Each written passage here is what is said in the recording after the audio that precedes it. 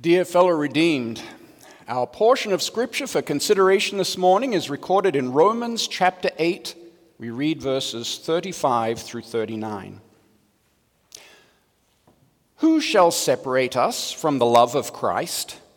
Shall tribulation or distress or persecution or famine or nakedness or peril or sword? As it is written, for your sake we are killed all day long.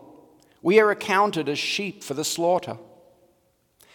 Yet in all these things we are more than conquerors through him who loved us. For I am persuaded that neither death nor life, nor angels, nor principalities, nor powers, nor things present, nor things to come, nor height, nor depth, nor any other created thing shall be able to separate us from the love of God which is in Christ Jesus our Lord. Dear Lord, these are your words, and therefore they are the truth. We ask that you would increase our faith through them. Amen. Please be seated.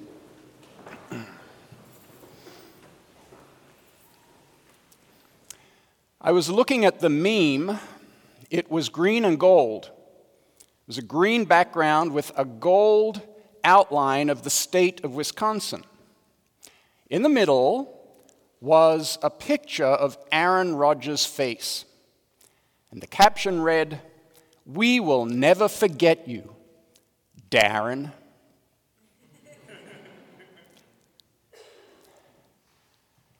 And I thought to myself, Packer fans are so fickle. They have such wavering love. We love you, Brett Favre. We hate you, Brett Favre. We love you, Aaron Rodgers. We hate you, Aaron Rodgers. Kind of makes me a little bit worried because I married a Packer fan.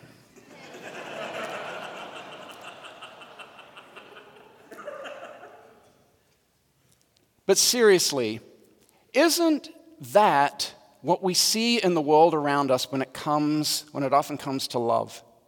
We see so many examples of fickle love, wavering love, love that fails. People make commitments to others, and then, because of our sinful flesh, we all have sinful flesh, they in some way fail to keep those commitments, and it jeopardizes the relationship or outright destroys it. And we see so many examples of this around us that even for the Christian, we can be tempted to want to project this quality of love upon God. Have you ever questioned, does God really love me? Is Christ's love fickle? Is there someone who could cause Christ to stop loving me? This is the issue, one of the issues that the Apostle Paul addresses in Romans chapter 8. And he makes it perfectly clear that no person or thing will ever be able to separate you from Christ's love. And he provides a list of things that might try to separate you. He says, will tribulation or distress or persecution or famine or nakedness or danger or sword? Notice that the list gets progressively worse, from day-to-day stresses that we might experience through to actually being threatened with physical death. Now, believers have always had difficulties and hardships, even extreme sufferings that they've had to deal with. This should not surprise us. You can look through church history and you see that there have been many, many Christians who have been martyred for their faith. And the reverse is also true. If we think that because we are Christians, we are going to have a trouble-free life, we are kidding ourselves.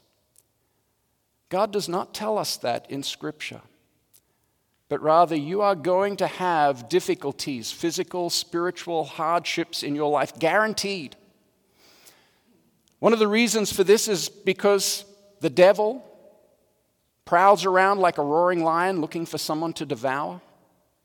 We have the sinful world all around us. Satan would love nothing more than to separate you from Christ's love.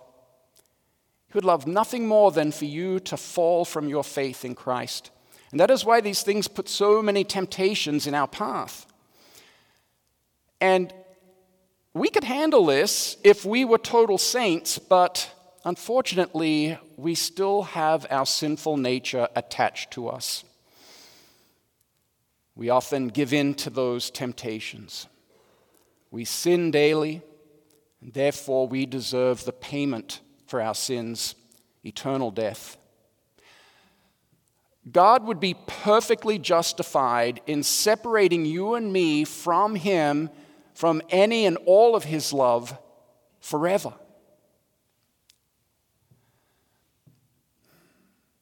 But Christ does love us. He loves us so much that He was separated from His Father on the cross. Christ received the punishment that you and I deserved. And in His resurrection, He won the greatest victory of all. He conquered sin and He conquered death. And dear believer, through faith, through baptism, you are united into that victory with Him. And every day when you repent of your sins, you can return to your baptism, being buried again with Christ and then rising anew with Him through faith. His victory is your victory, and we can live that victory every day. We are more than conquerors. Several years ago, a pastor was telling me about a family that he had in his congregation, and they had started a new business, and it became very successful. And they started to make a lot of money. And they were telling him one day about how much God loved them and had blessed them and how wonderful things were. One of the things that they did with their newfound wealth was they purchased some nice new snowmobiles. And they started to get into snowmobiling. In fact, they joined a club that would often meet at distant locations and often on the weekends. And the pastor noticed that they were skipping church more and more until eventually he was not seeing them in church at all. And he concluded that that earthly wealth was not a blessing, but it caused them great spiritual harm. When you have those moments where you're questioning, does God really love me? Ask yourself this question. Where am I looking for evidence of His love? Is it when everything is going well for me? When I'm getting good grades? When I achieve a personal best in my sport? When my relationships are all well? And I'm healthy and successful? No, not necessarily. Don't look to those types of things as evidence of God's love. Often, earthly success can cause people to forget about God. Sometimes God allows a trial to happen to you in your life in order to draw you closer to Him, especially where you find Him in word and sacrament.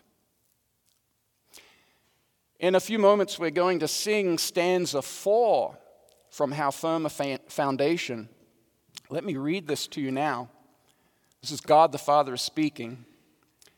When through fiery trials your pathway shall lie, my grace all sufficient shall be your supply. The flame shall not hurt you, my only design, your dross to consume and your gold to refine. Your dross to consume, what does that mean? Well, dross is an impurity. It's part of the process when purifying gold. Imagine molten gold bubbling in a vat. What happens is the impurities inside of that rise to the top. Dross is the solid impurities that come and float on the surface of that molten gold. And then the refiner can come along and scrape those impurities off, and it leaves the gold more refined. What a wonderful analogy for the trials that God often permits to happen in our lives. It's not that he doesn't love us. In fact, he's doing it out of love for you. Those challenges and difficulties that we go through can often bring up things in us, inside of us, that wouldn't otherwise surface. Attitudes and especially sinful pride. And then we become aware of it, and that's when God can deal with it through repentance and absolution. And in the process, he purifies you. He strengthens you in your faith in Christ. Makes you more improved as a Christian. No, don't look to those earthly blessings to see signs or evidence of Christ's love. Rather, the proof of Christ's love for you is always best found in the cross. Romans 5 says, God demonstrates his own love for us in this: while we were still sinners, Christ died for us. Jesus loved you so much, he was willing to suffer and die on the cross for you. By his divine blood, all of your guilt, all of your sins has been washed away. And there is nothing that anyone or anything can do, no height nor depth, no angel or demon, nothing present, nothing in the future can do to change the fact that Christ rose from the dead. The resurrection is an unchanging event. Christ's victory is your victory through faith in him, and it is unchanging.